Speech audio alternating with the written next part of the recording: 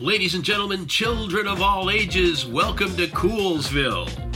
Today we're featuring one of the most popular romantic dramedies ever. Sleepless in Seattle was the sleeper hit of 1993 and catapulted its stars Tom Hanks and Meg Ryan as Hollywood A-listers.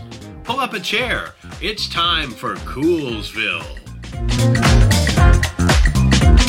Go back, if you will, to 1957. That's what this movie is based on. It's based on a movie called An Affair to Remember with Deborah Kerr, or Carr. They even have the debate in Sleepless in Seattle, whether that's Kerr or Carr. Cary Grant. Yes, my darling, Cary Grant. When I say loosely based, the only real tie that Seattle has to the original movie was the promise for the main characters to meet at the top of the Empire State Building. Of course, the ending was discussed at a very funny part in the movie by the main character's sister. We'll talk about her a little later on.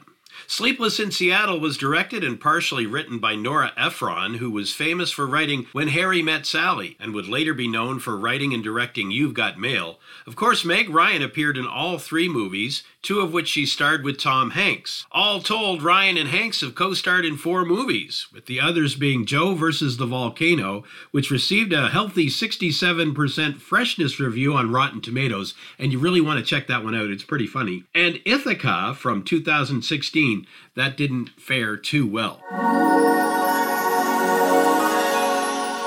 If you've never seen the movie, here's a brief synopsis without giving away the ending, because I really hate that. Sam is a widower whose wife has died over a year ago, and Sam's 8-year-old son Jonah believes it's time for Sam to move on.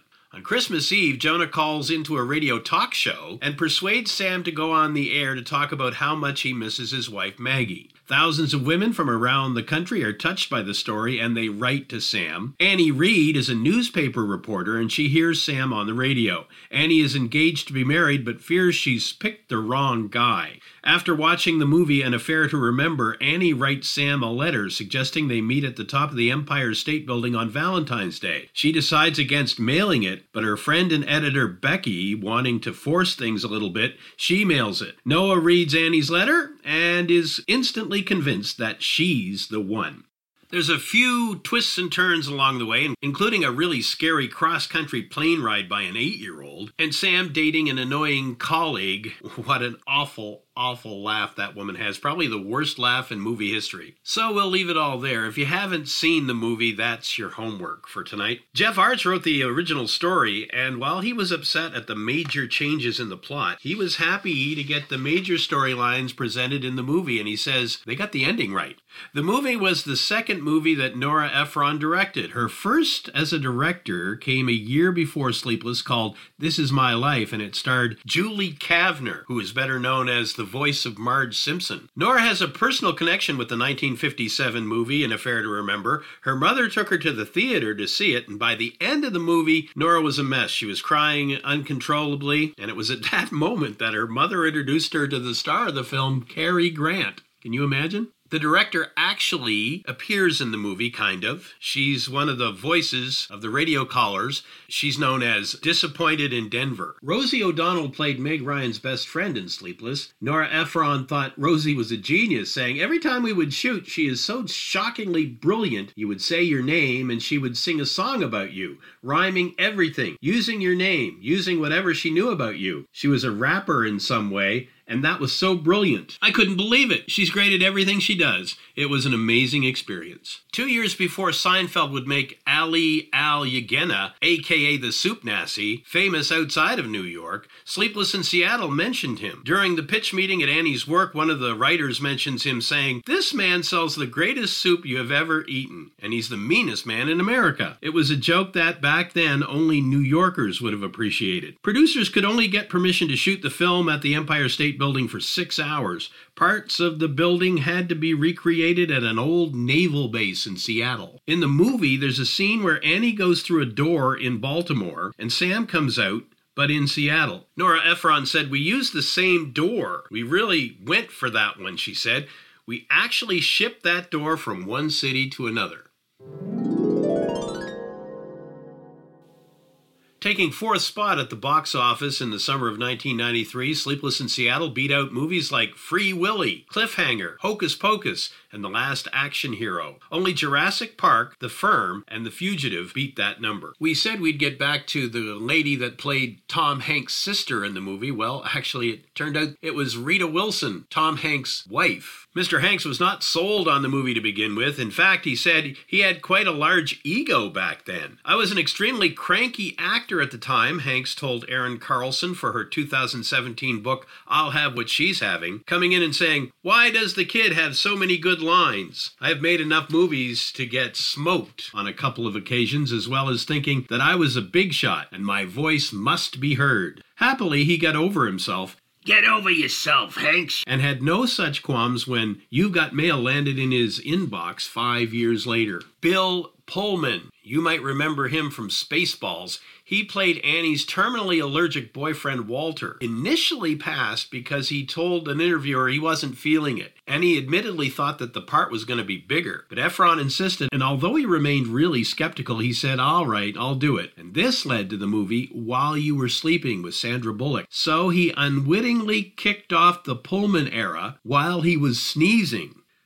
So beyond the movie, here's my favorite part, the music. This is a great soundtrack. You got folks like Nat King Cole, Harry Connick, Old Satchel Mouth, the nickname for Louis Armstrong. Jimmy Durante made it on there along with Joe Cocker. And really, the only Celine Dion song that I like, a duet with Clive Griffin on the classic Nat Cole song, When I Fall in Love. The soundtrack itself sold over 4 million copies, making it a platinum-selling album 4 times over. The film studio wanted the Celine Dion duet to play at the end of the movie, but the director went behind their backs and used the song Make Someone Happy by Jimmy Durante. Make someone happy, make just one someone happy, and you will be happy too. Guess Nora Ephron thought it was easier to ask for forgiveness than permission. It turns out the album reached number 1 on the Billboard 200 album chart in 1993. Sleepless in Seattle made over $227 million worldwide and opened to hugely positive reviews. Back then, there was a show on TV called At the Movies with Gene Siskel and Roger Ebert, the Thumbs Up guys. Siskel hated it, but he didn't like a lot of movies. Not a lot of good ones anyway.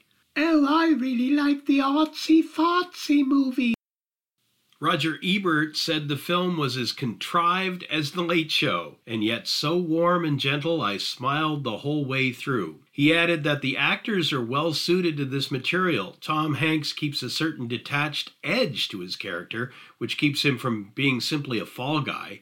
Meg Ryan, who is one of the most likable actresses around, is able to convince us of the magical quality of her sudden love for a radio voice, without letting the device seem like the gimmick it most assuredly is.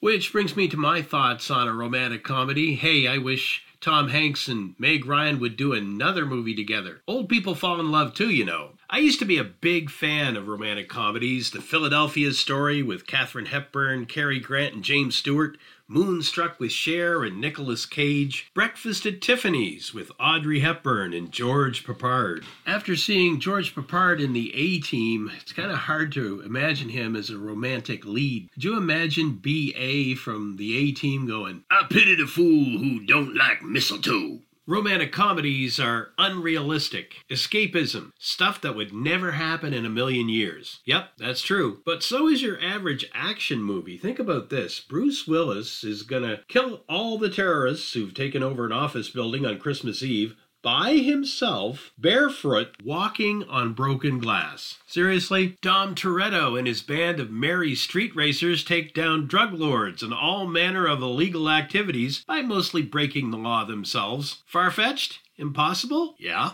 Action movies are fantasy as well. In fact, I'd call them adrenaline fantasy. So just because rom-coms are hard to believe and they're improbable and impossible to really believe, that's how it is with escapism. And that's why it's so popular. As one writer put it, every woman would love to find their Cary Grant, and every Harry would love to find his Sally. So, my friends, have a little romance in your soul. Good night, Mrs. Calabash, wherever you are. Cha-cha-cha-cha. Andy Steves. Thanks for listening to Coolsville. From my house to yours, I want to take this opportunity to wish you a new year filled with God's richest blessings and love. If you're listening on Spotify, don't forget to smash that follow button, and I'm always open to constructive critique about what you thought about the episode. See you next week on Coolsville.